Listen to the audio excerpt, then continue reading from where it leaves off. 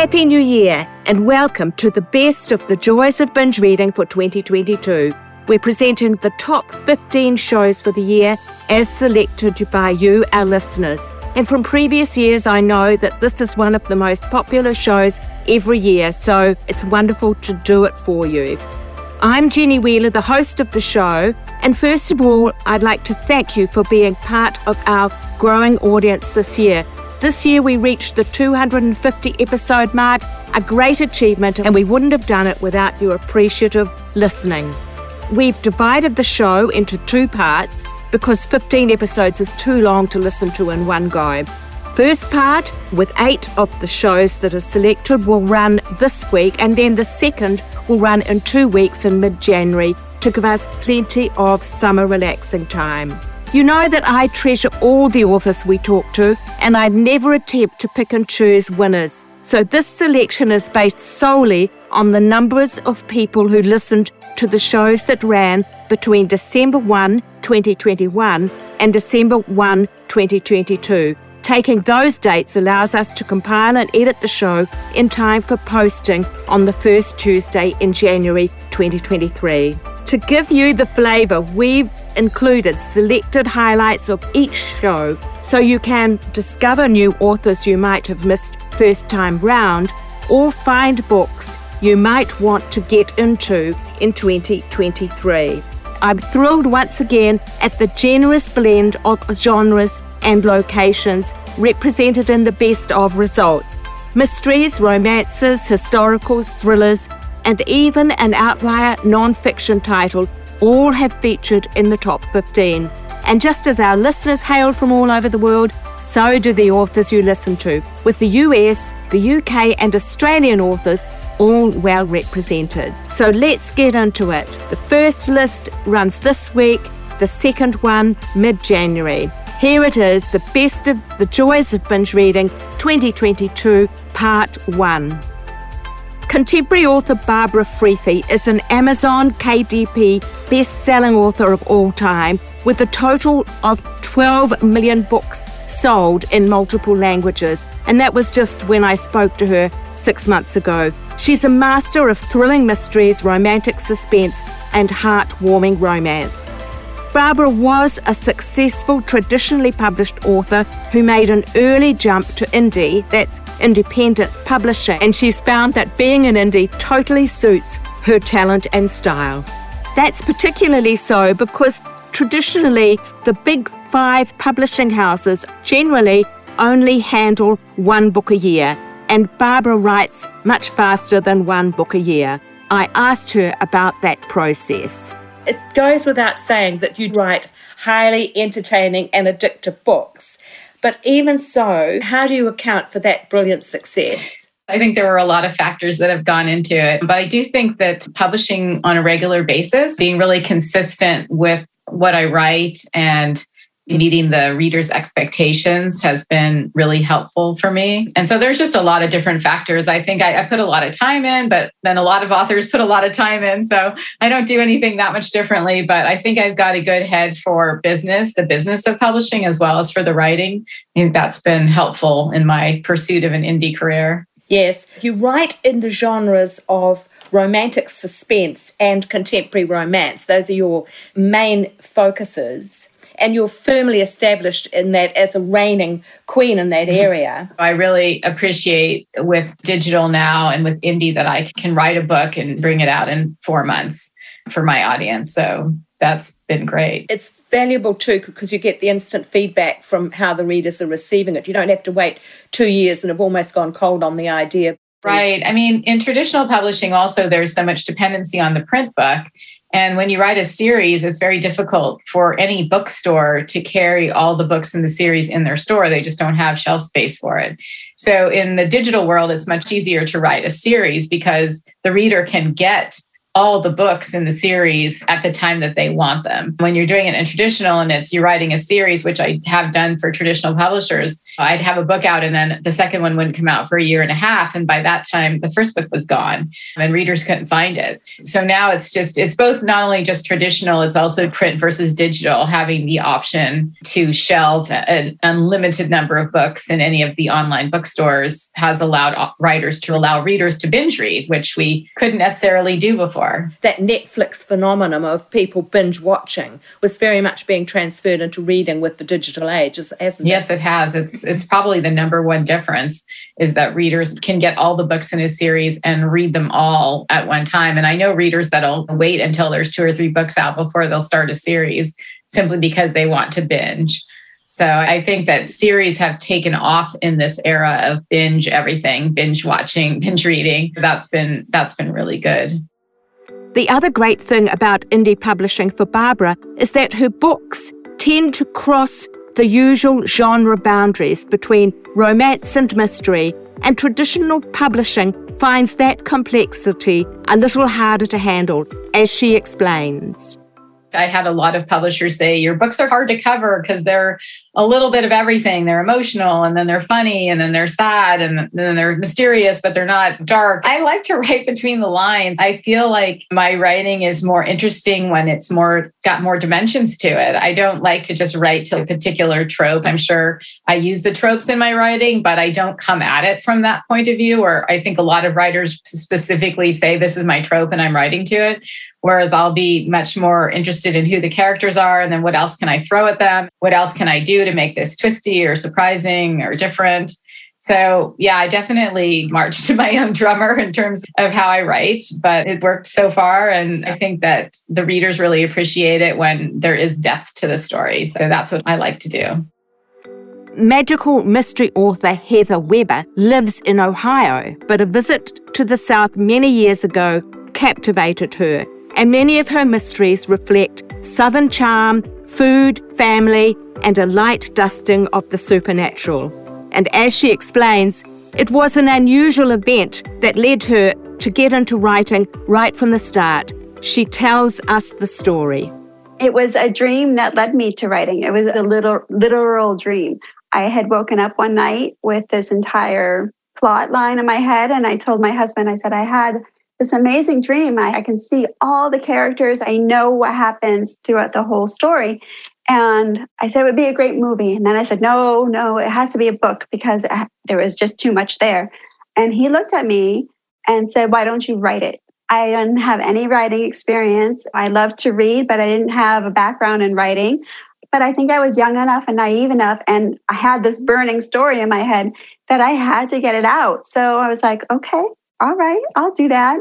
And I wrote it. It's 460 pages of family and love and loss and a little bit of magic. Sounds familiar, doesn't it? Yeah.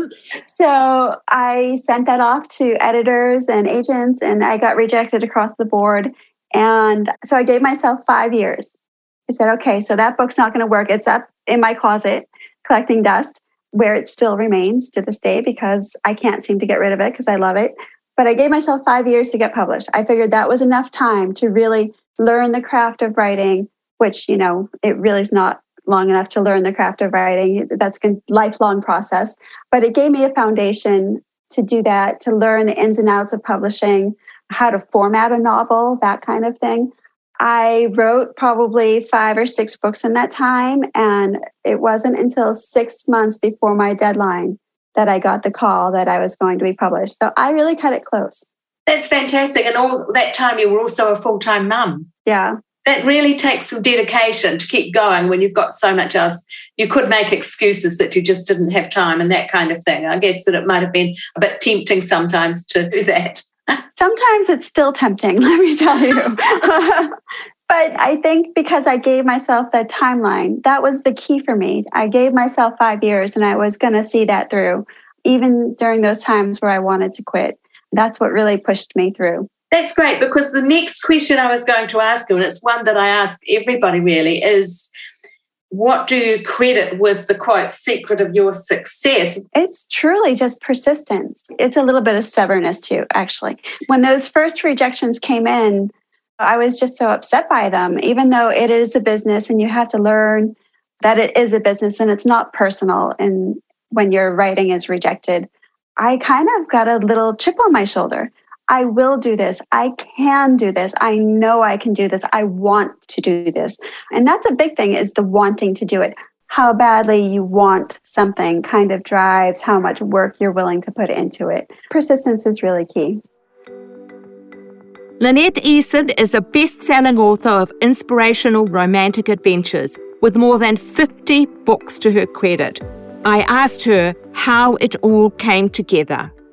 Lynette, the series are generally adventure with suspense, and built into them a lot of former military heroes or people in the helping and rescuing professions. Is this how you started out, or did all that develop gradually as you went along? No, I started with the romantic suspense genre and have stuck with it ever since. That was what I was interested in writing, and I didn't see any reason to write anything else. Was there an epiphany moment where you thought, I've just got to get that book written? Something you'd always wanted to do, or was it something you just fell into somehow? I know that there was an epiphany moment. I know that when I was growing up, I always loved to read suspense, like the Hardy Boys and Nancy Drew and Alfred Hitchcock and Agatha Christie. I loved all of that stuff. But as far as trying to write, I tried to write a book when I was in the 8th grade and gave up because it was just too hard.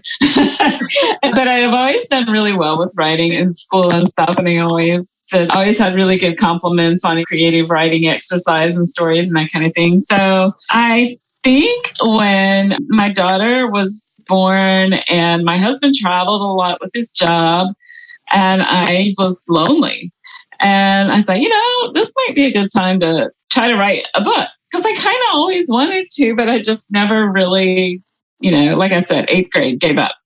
So when he would be gone, I would sit down and I call it talking to the voices in my head. And I just pounded out a story. And I knew that I wanted to write suspense. I didn't know really it was romantic suspense that I wanted to write until after I read D. Henderson book, Danger in the Shadows. I was like, okay, I guess that was the epiphany. I was like, this is what I want to write. Yeah. And so that's just kind of tried to come up with that type of story. And yeah. It's fantastic. Now, the most recent one that you've got out at the moment is Life Flight, and it's the first book in a new series called Extreme Measures. And the hero of that is Penny, a medical rescue helicopter pilot who gets stuck on a mountain in a bad storm where there's a serial killer loose. How do you keep the action moving? Oh, gosh. It's funny. I don't plot out my stories completely. I just start writing and see where the characters and the action and all that kind of takes me. When things get bad, I try to figure out what can make it worse. And, and try to work that into the story somehow. And the readers are going, can this get any worse? And then, oh, yes, it actually can. So it keeps readers awake and on the edge of their seat and keeps them coming back for more. I guess they really enjoy it. That's great. Now, the series before this one, because I started to dip into that series as well, Danger Never Sleeps. And I must admit, I got really hooked into Danger Never Sleeps. And you've got a 4-book series there, and they're all ex-military who've worked together in Afghanistan in one way or another on a military deployment. But now they're back in the US and trying to settle down into normal lives. And various things that happened in Afghanistan impacting on their lives as they try and get back to some normality. Now, in book 2 of the series, I was quite struck because Heather goes sandboarding in the Bamyan Mountains. Now, actually, we had New Zealand troops deployed, and they were stationed, their headquarters for part of the time was the Bamyan Mountains. And I'd never heard of anybody going sandboarding there. And I thought, wow, you've got the sort of detail that makes things come alive. And I wondered how you managed to get so close to the action. Do you have family that are involved in the military, or how do you do your research? Honestly, I have a couple of acquaintances that served there and have been home, and one of those has turned into a good friend. And he gave me a lot of little details that only somebody who'd served in the military would know about. Yeah. And in the first book, in Active Defense, I simply did some research on, okay, you have all these people serving in the military and they can't be on 24/7. They got to have some fun in their lives or you're going to go nuts. Yeah. So what do they do? And so I started asking around and I started doing some research online, and I found that they actually do go do sandboarding in these mountains. And I was like, oh, well, that's really cool. My character's going to do that. So, but you haven't actually, for example, flown helicopters yourself. No, I have not flown a helicopter, but I have an FBI agent buddy who has, and he has given me all the details for all the helicopter stuff. Oh, that's great. Do you have an ideal output in terms of word count or the number of books you want to produce a year? What's your production schedule like? I do have a word count that I strive to reach each day. I don't always do it. So therefore, when the deadline creeps up, I find myself in panic mode, such as right now. But life does interfere sometimes. I have family and other obligations, and I have a niece and nephew that I love to keep up with. They're 7 years old and twins. And so my kids are older. I write every day, whether it's 50 words or 1,000 or 2,000. At some point, I am on my laptop just about every single day, trying to reach that word count, because I know if I don't, it's going to be more the next day and more the next day and more the next day. So yeah, I do. I work every day. I usually work holidays, weekends, you name it. There'll be times I'll take a couple of days off to do something fun with family, but I'm an empty nester. My husband works a lot of hours, and he's pastor of a church, and he works with a ministry in the Dominican and a ministry in Africa, and he's gone quite a bit. And it's just me and the dog. I enjoy what I do, and I try to get done what I need to do. Because if I don't, I have to do it at some point. You've got quite a sense of social justice. And in the series like Elite Gardeners and Women of Justice, there is that sense coming through of wanting to see right prevail. Tell us a bit about that aspect of your work. Has that always been an important thing to you? Yeah, I'm big on justice. I love that the bad guys get taken down. I love that when somebody does wrong, that the characters that I create have this sense of justice in that we're going to fix this, we're going to make it right. And it might be kind of a control thing too, because you see so much that's wrong in this world. You see so many things that you can't do anything about. As much as you would love to solve the crisis of hunger and homelessness and all of these things in the world, and you can do your part, but you're not going to fix it. And I think in my stories, I always have that happily ever after. I'm not saying it's cheesy and everything always works out in the end, but for the most part, I give my readers a happy ending because that's why they read. And most people want the happy ending. I want the happy ending. And so I just love that I can do that. I get to control it.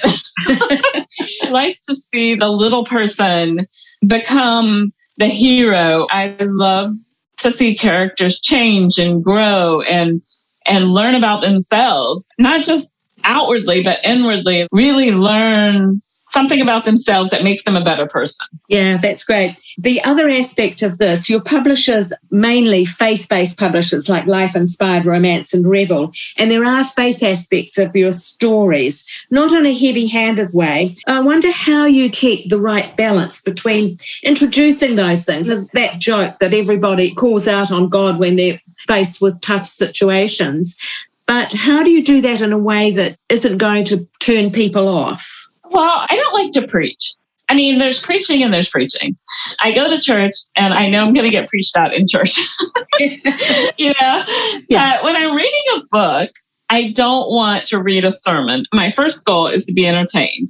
And as a writer, I want my readers to be entertained. I don't want them to be flipping pages going, all right, I want to get to the action. I want to get to the story. I can read about this other stuff, that kind of thing. So I want my characters, if they're Christians, if they have a faith element, I want them to live it naturally. I want it to come through as a part of their character in that it's very natural. It doesn't come across as I'm like trying to force it or trying to fake it, because nobody's going to respond to that. Not positively anyway. In my stories, I try to think, okay, if I put myself in that situation where, somebody's trying to kill me, I'm going to be praying a lot, probably. Even if I don't have really strong faith element, it's going to make me think about things, right? Yeah. There is that saying, there are no atheists in foxholes. Yeah, very true, yes. Yes. Kristen White is an Australian author, screenwriter and producer whose award-winning first novel, The Nowhere Child, has already attracted a major screen deal. His latest book, the psychological thriller Wild Place, raises a question as old as human life itself. Why do good people do bad things? He co-wrote a Netflix show, Clickbait, which went to #1 in 41 countries.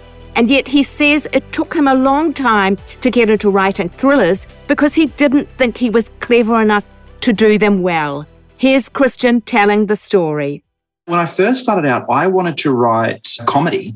I fancied myself a comedy writer, and I tried it, and I just realized, I'm really, really bad at writing comedy. And so I tried all these sort of, I really like horror, so I dabbled with horror, and I sort of tried different genres. And weirdly, it took me a long time to get around to that thriller, mystery, crime genre, mostly because I didn't think I was clever enough, strangely. I have always loved reading them. So looking back, it's a bit of a no-brainer. But I thought, no, I don't think I can do it. I'm not clever enough. And then as soon as I sort of started dabbling and realized, actually, I'm kind of good at this. I was terrible at all these other things that I tried, but I'm kind of good at this. And then I leaned further and further in and then realized it was just my space. So how interesting that it took you quite a while to find that. And when you say you didn't feel clever enough, are you referring there to having to do lots of plot twists and that kind of thing? Yeah, I always thought, a good mystery, it needs a really great twist, but the twist can't come out of nowhere. It's got to be built in, and it needs to keep audiences guessing, and there needs to be twists and turns. And I just thought, I don't think my brain can do that. And what I realized was my first drafts are always terrible, but so much of what I do is going back and making it seem like I had all the answers from the beginning. I think I thought that you had to write it from beginning to end. And as soon as I discarded that notion, it all fell into place. I think it was, sorry if I'm wrong about this, but I think it was P.T. Anderson, the director, who, when he was talking about writing, he talks about it as if you're ironing the sleeve of a shirt. So you don't go, this is going to be hard to just do, without the visual, but you don't start from the shoulder, go right down to the wrist and be done with it. You sort of start at the shoulder, go a little bit down,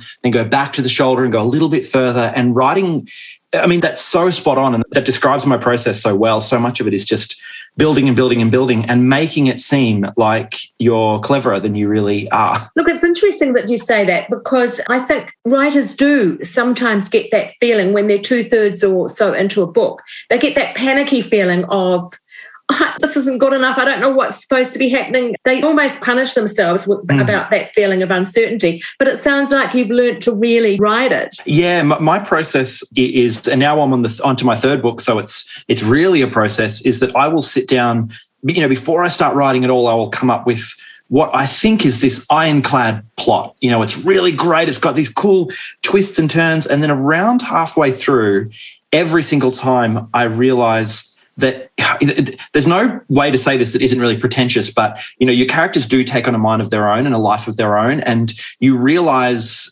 usually I realize about halfway through, I've got to know them in a way that now I know they won't do the things I want them to do in the second half. At that time, I generally do two things. Firstly, I always follow the character. That always beats the plot for me. I might have this really amazing scene I'm building to, but I think characters are allowed to do stupid things because we all do stupid things. But when I'm reading a book or watching a show or something and a character does something so plot-serving that you can see the writer's movements behind it, and whenever that happens, I completely emotionally disengage. So I'm really about just following the character. And generally, they lead you to very interesting and unexpected places. And the other secret weapon I have is my wife. I'll do a first draft and then I'll give it to her first, even before my publishers. and I'll say, hey, the ending is terrible. Can you come up with all the twists and just give me credit for it? And that's what happened. In my second book in particular, I'll obviously won't do spoilers, but it was a very ambitious twist. I spent a long time trying to make that twist work, and I reached a point where I was about to give up, and that would mean missing deadlines. It would mean everything falling apart, So I finally, after weeks, talked to Sam about it. And, I said, here's what I want to do and here's the problem.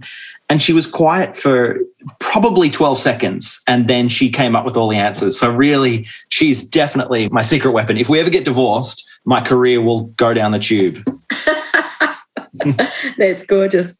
You seem to have also a fascination with the question of how well we know one another. Even in intimate relationships, people hold deep secrets from those closest to them. And I wondered if that too was something that you'd grown up with, somehow being aware of that there was a lot of stuff going on underneath that maybe they weren't coming clean about. Yeah, I think on a subconscious level, I must have always feared this idea that, those closest to us will be carrying some secret or do something so huge that it will unpick your relationship. But I didn't realize that about myself until really I wrote 3 books about that very thing. And even the TV show Clickbait is about that. I co-wrote a film called Relic, and even that goes into that territory. And it's really funny. I think that when when I'm writing, I am aware of the themes, and I do start with certain questions, but only on a really surfacey level. Generally, all the themes just emerge naturally, all the true themes. And I really didn't think about it until the first book came out and people started to talk about those questions and, oh, you must be interested in that. And I thought, yeah, I guess I am. And now looking back, there are all these themes, these reoccurring themes that I think each of my 3 books, by design, very different. They all very much feel there's similar themes tying them all together. And I think that was completely subconscious, but clearly it's a deep fear I have. And I think it's because, really, I can't think of anything worse. If a serial killer came in and killed me, yes, that would be horrible, of course. But what if you found out, your wife had killed someone? It's this deep, deep fear, because I think we set up these sort of necessary truths in life, where you have an idea of your parents and they have to be your idea of it. It's a necessary truth. When you find out that's not the case, life can unravel very quickly. And I guess that's very scary. Although having said that, it's not like that happened to me. I don't know what I'm working through, but clearly there's something going on. Historical fiction author Meg Waite-Clayton's latest book, The Postmistress of Paris, has had a tremendous reception. It's a thrilling World War II story about rescuing artists from Vichy, France, with a host of international reviewers eagerly anticipating it and hyping it up before it even went on sale. But as Meg explains, she's already served a long apprenticeship to get to that place. I did. This is novel number 8. It's here in the United States, the first one that's been reviewed by the New York Times. So that's my long apprenticeship. But I wouldn't have it any other way. It's been a lovely run and a lovely career. And I feel like it's just keeps growing in a lovely way. That's wonderful. Look, the central character of the postmistress, in the book she's called Nane. She's a wealthy American who stays on in France after war is declared in 1939, partly because she feels it's her home. She's been living there for quite some time. And also because she has this lovely idea, or some might say silly idea, that she, quotes, wants to make a difference in the war effort. And she was based on a real person named Mary Jane Gold, who I had never heard of before your book. Can you tell us a bit about Mary Jane? Yes, absolutely. I will say, for starters, that the character of Nane is inspired by Mary Jane, but not exactly based on her for a reason I'll tell you about. But the Mary Jane Gold was a real Chicago heiress who was indeed living in Paris when Hitler invaded, and she decided to stay. She was an extraordinary woman. She flew airplanes before people did, and she chose to live outside of the normal parameters of somebody who was raised in her kind of wealth and privilege. And she did indeed stay in France and help Varian Fry's effort to rescue artists and writers and other great thinkers from France after Hitler invaded. She's a wonderful person. She wrote a memoir herself called Crossroads, Marseille, 1940, which you can still get in French. It's out of print in English. But one of the main differences with Mary Jane Gould is that her real love story was she fell in love with a Marseille mobster, basically a gangster, whose name was Killer, not because he was killing people, but because he killed the English language. Well, it's a lovely story, but it didn't fit into the parameters of what I was trying to do, illuminating this effort to rescue people. And so that's why Nene is inspired by rather than based upon Mary Jane Gould. Interesting little detail about flying planes, though, because Nene does fly planes as well, doesn't she? She does. There are many things that Nene and Mary Jane Gould have in common, including that Vega Gull, which was the real airplane that Mary Jane Gould flew, and the dog Dagobert, who barks madly whenever Hitler's name is mentioned. I'd like to have made that up, but that was the real Mary Jane Gould's dog did that. It was too beautiful to leave out. That's absolutely right.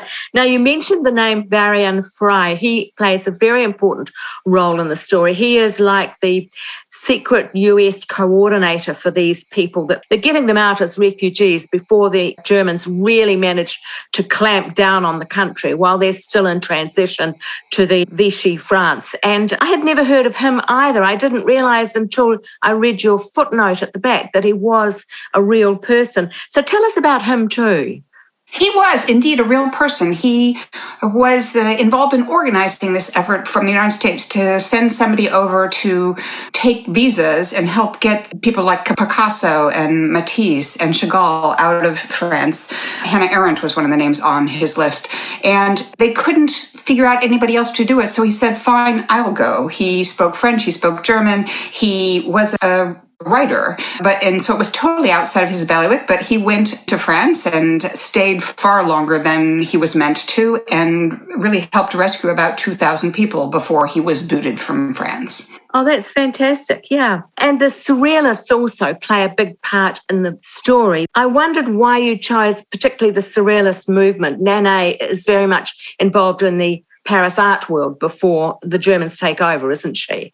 She is. I will read you a quick line from the very first, I think it's the second paragraph of the book, which is Nene's thoughts on surrealism. She's going to see this exhibit. She describes it as 300 artworks depicting gigantic insects, bizarre floating heads, and dismembered or defiled bodies she knew were meant to be thought-provoking, but always left her feeling unsophisticated and far too American. Midwestern, not even from Chicago, but from Evanston.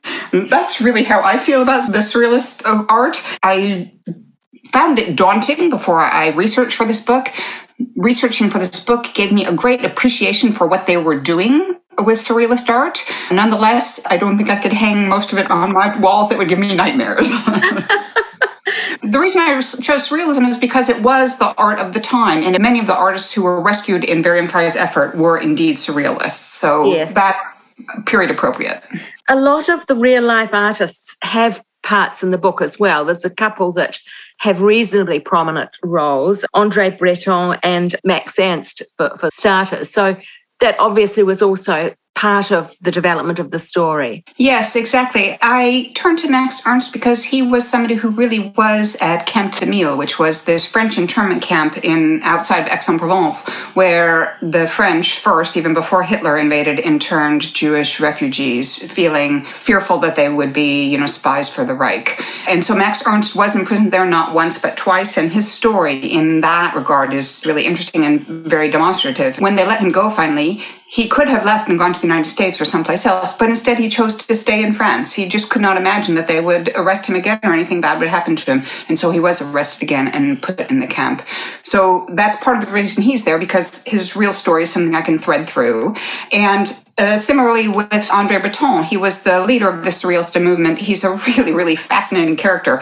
And he did indeed live at Villa Herbel with Mary Jane Gould and Varian Fry during this period that I write about, with his wife and child while he was waiting to try to be gotten out of France. So he was both a great character and true to the real history, which I always like to be as true to the real history as I can. So it's interesting. I didn't realize that Mary Jane had gone to the South and actually lived there with Varian. So that's very much true to your story. Yes, she is indeed the one in real life who rented Villa Herbel, which was this ramshackle old villa outside of Marseille where many of the people involved in this effort lived together. And that was one of the things that really drew me to this story was they lived together. They threw these salons with artists and they played these crazy surrealist games together. And they somehow or another managed to have just this incredibly good-spirited time together, actually fun, while at the same time risking their lives in order to help save people. So it was such an extraordinary story that once I learned of it, it just called to me to write a novel about it. Dare I ask, what happened to Mary Jane in the end? The real Mary Jane, was eventually booted out of France and went back home for the rest of the war, went back to the United States for the rest of the war. After the war was over, she returned to France and lived the rest of her life there. If anybody's interested in hearing more about her, there are a wonderful series of interviews with her on the U.S. Holocaust Memorial Museum site from when she is toward the end of her life, and they're really extraordinary. She is such an amazing character, and it's lovely to hear her talk about her story in her own words. Historical romance queen Stephanie Laurens has been in the top 100 romance lists of the years many times over. She's one of the most popular Regency romance authors of all time, with over 70 historical romances, including 40 New York Times bestsellers. Her latest book, Friends, Foes and Lovers, is set in a little later period than Regency, in the Victorian age, but I started by asking her about the special popularity of Regency romance. Regency just fascinates people, doesn't it? Why do you think that is? I've always thought it was actually because of the peculiar, when you actually got deeply into it, yes, there's all the carriages and the balls and the ball gowns. There's a lot of colour in it, which is different to now. So that is an attractive thing, I think. And it's actually very visually colourful, which helps when you're writing. And you can make it exciting, adventurous, quite dramatic. But underneath it all is the fact that at that time socially, in the upper echelons of society, there was a time when you could actually start to marry for love. And that particular band of society didn't prior to, say, 1800. But through the Romantic movement, which was very late 1700s, and in through the Napoleonic Wars and so on, there came this actual questioning of marrying for love instead of just marrying for dynastic purposes or for convenience or, whatever, but not for love. Love was actually not a criteria for marriage in that band of society prior to about then. So it means that, the females in particular can actually make a decision. Do they want to marry for love? Do they want to marry not for love? Do they want to marry at all? Because, again, if you're dealing with the upper echelons, then the women didn't have to marry. It was expected, but if they really, really wanted to dig in their heels, they generally could not marry and go and do something else with their lives. And that is really the same questions that women of today, or certainly the last few decades, have also had to face. What do I do with my life? I actually have a choice. So I think that echo has always made that time period particularly useful, whereas it's less so in the Victorian era where I'm now writing. And it's harder to generate that resonance with modern times. That's a fascinating answer, and it's one that I'd never, ever really thought about. So there was an evolution, because obviously the Victorians are after the Regency. So that little burst of freedom, so to speak, gets squashed in the Victorian age. Yeah. It does, exactly. That's right. And so, the Regency and the early post-Regency, like the 1830s, for instance, before Victoria came to the throne, and even just after, before she really had an impact and Victorian society evolved.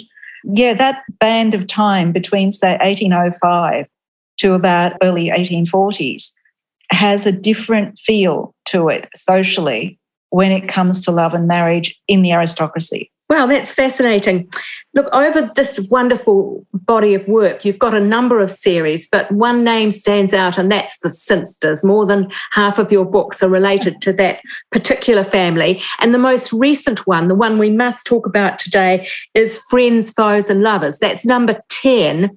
And this is the next generation of Sinsters. You've had a lot of books, 20 books with the first generation. This is the next generation down. So tell us about the differences. Actually, it feeds in wonderfully to your explanation about the Regency and Victorians. Is it different to do the two books because they're in different generations? Well, yeah, there definitely is a distinctly different feel. And I've explored to some extent that in order to find the opening for a romance, then particularly from the woman's point of view, because I tend to write very strong female characters, I've had to look more deeply into other things for the situations where a woman would be more able to, as I said, face those questions. And that's, for instance, in Friends, Foes and Lovers, I have what is essentially a runaway heiress who has taken refuge in a very eccentric country estate, an estate that was run by very eccentric older women who were, both of them actually were widows. When they die, she remains as the chatelaine of the estate. Sinster is the one who inherits the estate, a Sinster male. And the next book after that, which is coming out in the middle of the year, the woman is running a steel mill in Sheffield. So I've had to go out further in society rather than just staying in the London ballrooms and the social circles of London. I've had to really go out and find different areas in order to actually evolve a really more interesting type of romance. Friends, Foes and Lovers is set in Nottinghamshire, isn't it? Towards the north of the country. And she is Scottish in her family relationships. So I did wonder if that also helped to free it up a little bit from that London ton sort of situation. Exactly, that's right. And some of the women, although they may be well born, they're not your typical London miss. The one I'm writing now is very funny because she is a London miss, but she's taken a different tack. She's actually very outrageous when she's in London, and she's very much a country managing a big estate when she's at home. I have to keep looking for these unusual situations where I can actually have a very strong female character. Is the way that men and women interact in this period with the next generation very different from how their parents interacted? This is now pretty much edging into mid-Victorian, and it does seem to be, yes, that men and women lived very separate lives, far more so, I think, than in the Regency, for instance, where certainly, as I said, I tend to write about the aristocracy or certainly wealthy people, that the males did not so much interest themselves in what we might call work of any sort. And that's what the hero here in Friends, Foes and Lovers is also addressing. He doesn't have any really deep interest in anything, whereas his brothers and sisters and so on, they all have something that they're actually doing with their life, a purpose in their life. And this is, I think, what has changed. By the time you get into the Victorian era, I find that having a purpose in life, particularly for the men, has become more clear, that they really need to have something else, not just sitting at home counting the investments coming in. That's not quite the same. They could be interested in investments and in actually investing in companies and so on. That would be acceptable. But just sitting at home, being nothing and using the money doesn't work anymore for them. They can't spend all their time riding their estates and not contributing to the wider society anymore. Yeah. So that has changed. I think women always did have a role to play because, of course, they always managed the household, they managed the family, they managed this and that. So for the woman, it's not such a big change. But for the men, I think it is. It has been. And therefore, they're not necessarily spending all their time together. Yes. Do you think that the expectations of readers have changed over the time that you've been writing? Some yes, and some no, because I still find that there's the same older readership that was always there.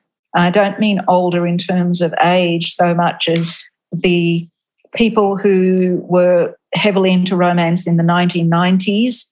They're still the same. And some of them might have been quite young in the 1990s, so they're still around. So that group is still coming through. But there is a newer group, and because I still get people who have only just started on my books. Most of them, it may be their first romance that they've ever read. And a lot of them are still, oh, this is what it's all about. Oh, I never knew. And so you get that newness of people who are coming to them. And what they're getting out of it, I think, is more not just the romance, but the adventure or the other thing that's in there. All my books have some other thing. There are very few books of mine that are solely about the relationship. Yes. I think there's one, maybe two. There's two. There's usually some other major plot line running through it. So I think because of that, my books sort of are still spanning the reader expectations. Yeah, that's great. I wondered, with your very intense scientific background, and you were in cancer research as well, whether this last couple of years, observing from afar what's been happening with the pandemic, if you had any little pangs of, I'd love to be in that field still because there's so much going on. No, quite the opposite. I was very glad not to have been in that field. I think the pressures must have been significant. I must admit, having worked in pathology labs and, in fact, developed pathology tests myself, I really take my hat off to the people who were running those labs. That must have just been so challenging. Yeah, it is useful because, of course, I can, and my husband's also in science, so both of us can analyse all the data that comes out in possibly rather a more detailed way than most people. You have been doing that? Oh, yes, absolutely. In this latest wave, as always, I've got a graph going that I chart the relevant figures every day just to convince myself that, yes, all is going as it should, which it is. So that's good. Yeah, that's wonderful. Looking at your wider career, is there one thing that you might have done that you'd credit with being, quotes, the secret of your success? What would it be? Secret of my success? I would have to say probably learning to plot. Which I did not do for the first, I don't know how many books, but after the second book for the Americans, which would have been book number 10 by that stage, I realised that there had to be an easier way. I can obviously write stories, but surely I can be more efficient, if you like, because the idea of writing a lot of stuff and then going back over it and rewriting it again and then rewriting it again, and et cetera, it wasn't a very efficient process at all. And so I gradually, over the years, trained myself using other people's different plans, if you like. I gradually taught myself how to plot for me. And I think that is one of the things that allowed me to keep writing for so long. Yes. And enjoying it still, that I've actually slimmed the whole process down so that I'm a lot more in control and I don't do a lot of stuff that is thrown out in the wider scheme of things.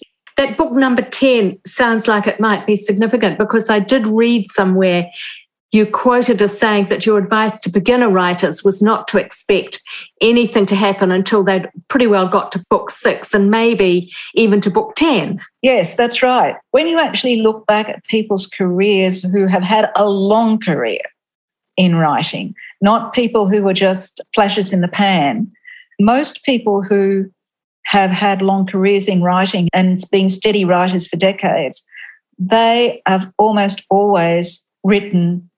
I mean, you may have your first book published, but that doesn't mean it's going to really turn anything on. By the time you get to book 10, you have a lot better idea of what you're doing. And that isn't just my advice. That's actually built on the advice of a lot of, as I said, authors who've been around for a long time and had long careers. Award-winning author Isabella Maldonado wore a gun and a badge for 2 decades before turning her talents to writing about crime rather than chasing criminals.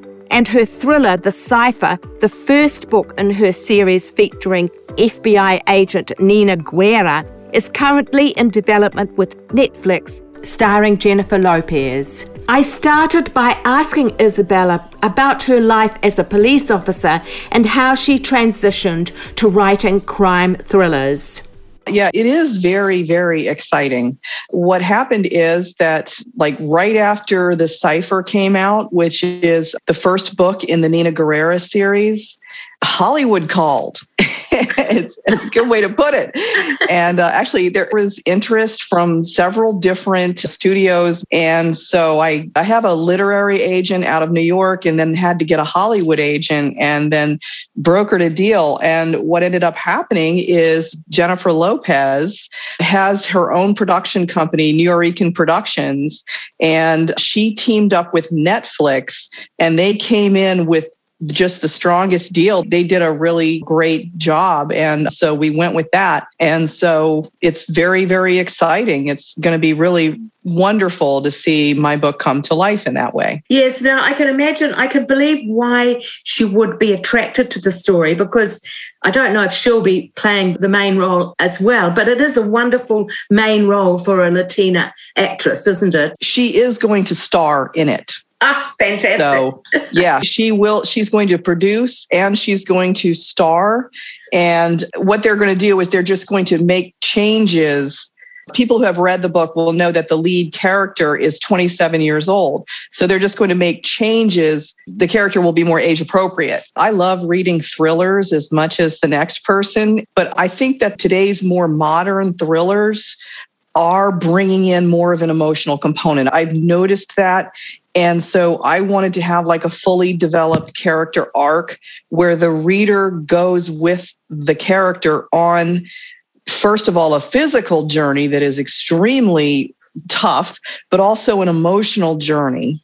And it seems like it's resonating with readers. They're really enjoying the dual level. I wanted to include a social media component in there. Just from my own experience in law enforcement, the public do sometimes get heavily involved in a case, especially a headline grabbing case. It can really be nightmarish at times to work a case and have the public also talking about it and trading information and gossip about it. But it's no longer just gossip around town. It's gossip all over the internet. And I wanted to put that forward, and people, they do get sucked in. And I wanted to show the effect that had on the investigation for the FBI agents. There's an element of romance or possible romance in The Cipher, and Isabella has some interesting things to say about a female police officer's social life or lack of it. It was very hard to even have a regular schedule, to have a social life. And then when I would finally meet a guy and go on a date, a lot of these guys, they were either very intimidated dating a female police officer. They felt like, I don't know, maybe their masculinity was being challenged in some way, even though I didn't do that overtly by any intention. Or some of them were incredibly overly fascinated. Like they really, really got excited about the idea that I had a gun and that I had a badge and, whatever. And that I could shoot and that I had some takedown moves. And it was just a little too fascinated with my weaponry and stuff. And I'm just like, yeah, this isn't right. So a lot of the women that I know, at least back in those days, it's probably different now, ended up marrying. If they did get married, they ended up marrying other law enforcement officers, only because it was kind of a challenge. Some didn't, but it was often a challenge. And so that did happen. And that did happen to me. I knew that you were now very happily raising a son, and I was quite curious. Yes. Maybe, did you marry a police officer or not? That kind of thing. Yeah, I did. I did. Andy Stryker is an award-winning mystery author whose latest book, Split City, features identical twins who are also former pro bowling champs. when one of them is called upon by a small Midwest town sheriff to identify the other's body in the morgue, as you can imagine, all hell breaks loose. Andy and I began by settling the question of how much personal biography is involved in Split City's backstory.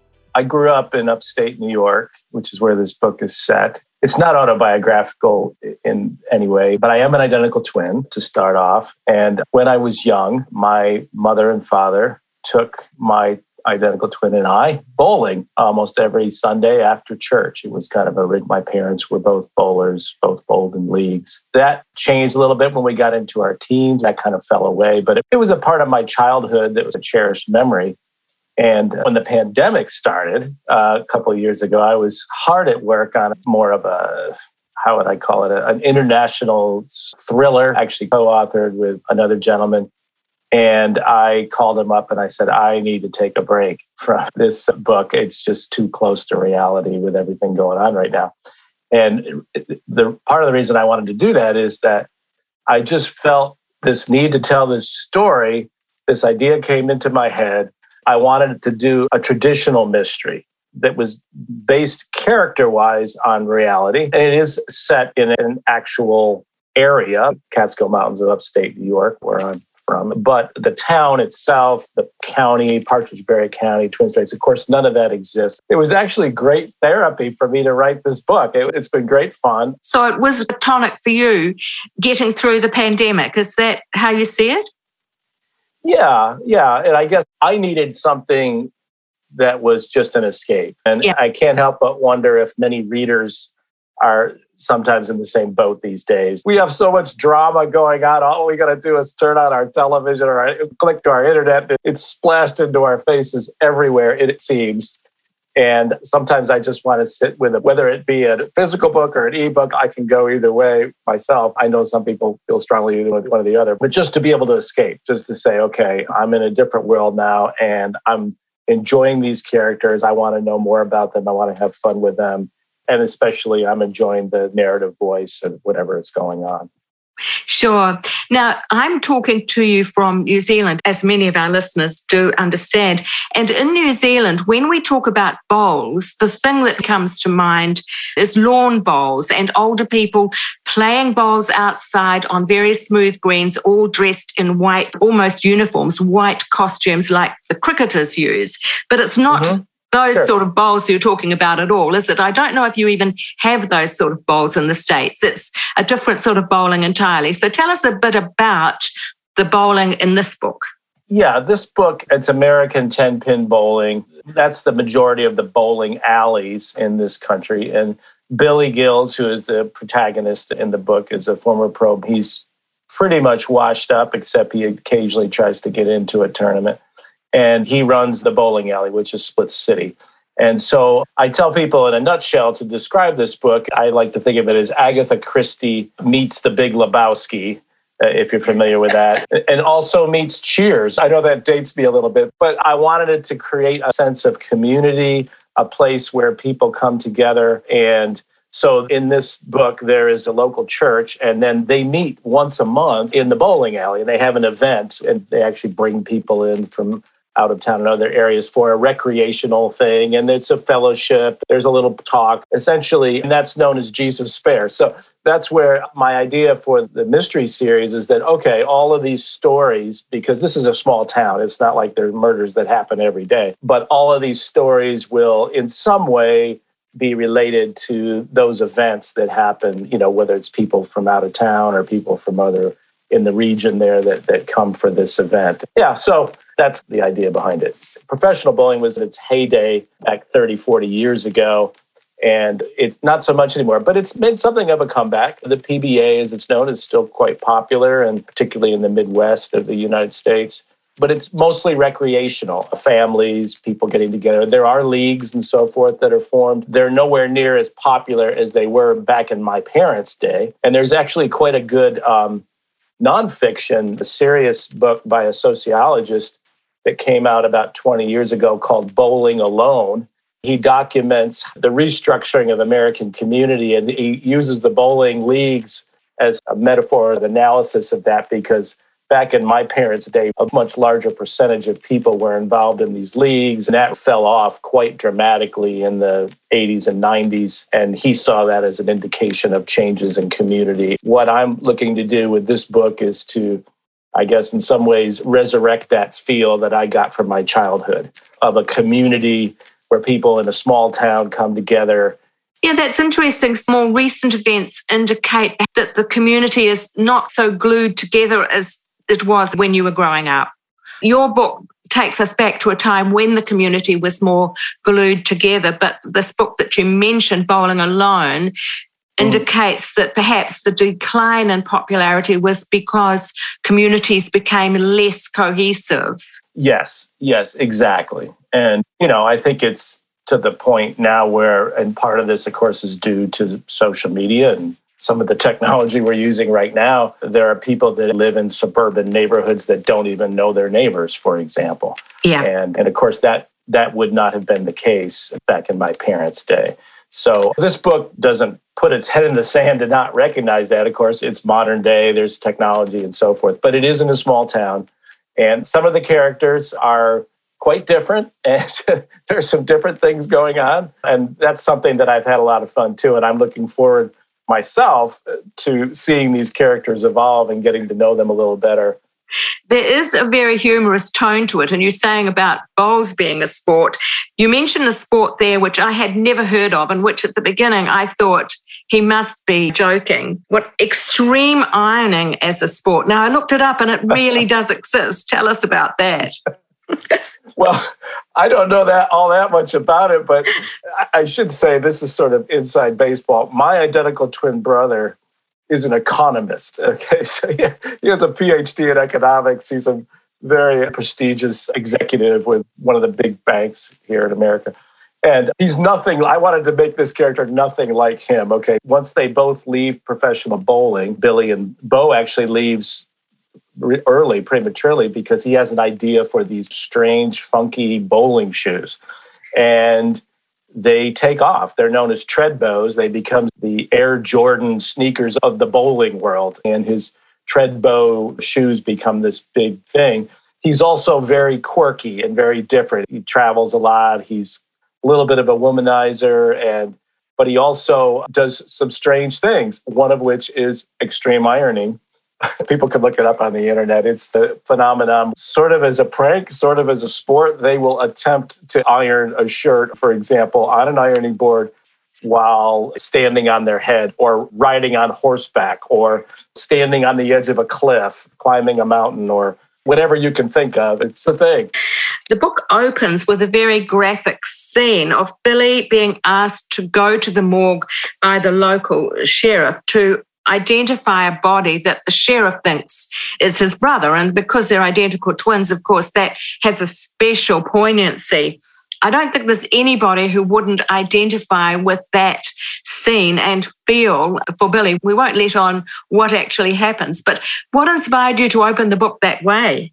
That's just the first thought that occurred to me when I had the idea for the book. I didn't know where it was going to go or how it was going to end up. At first, I thought it might go in one direction, and it ended up going in a completely different direction, to my surprise.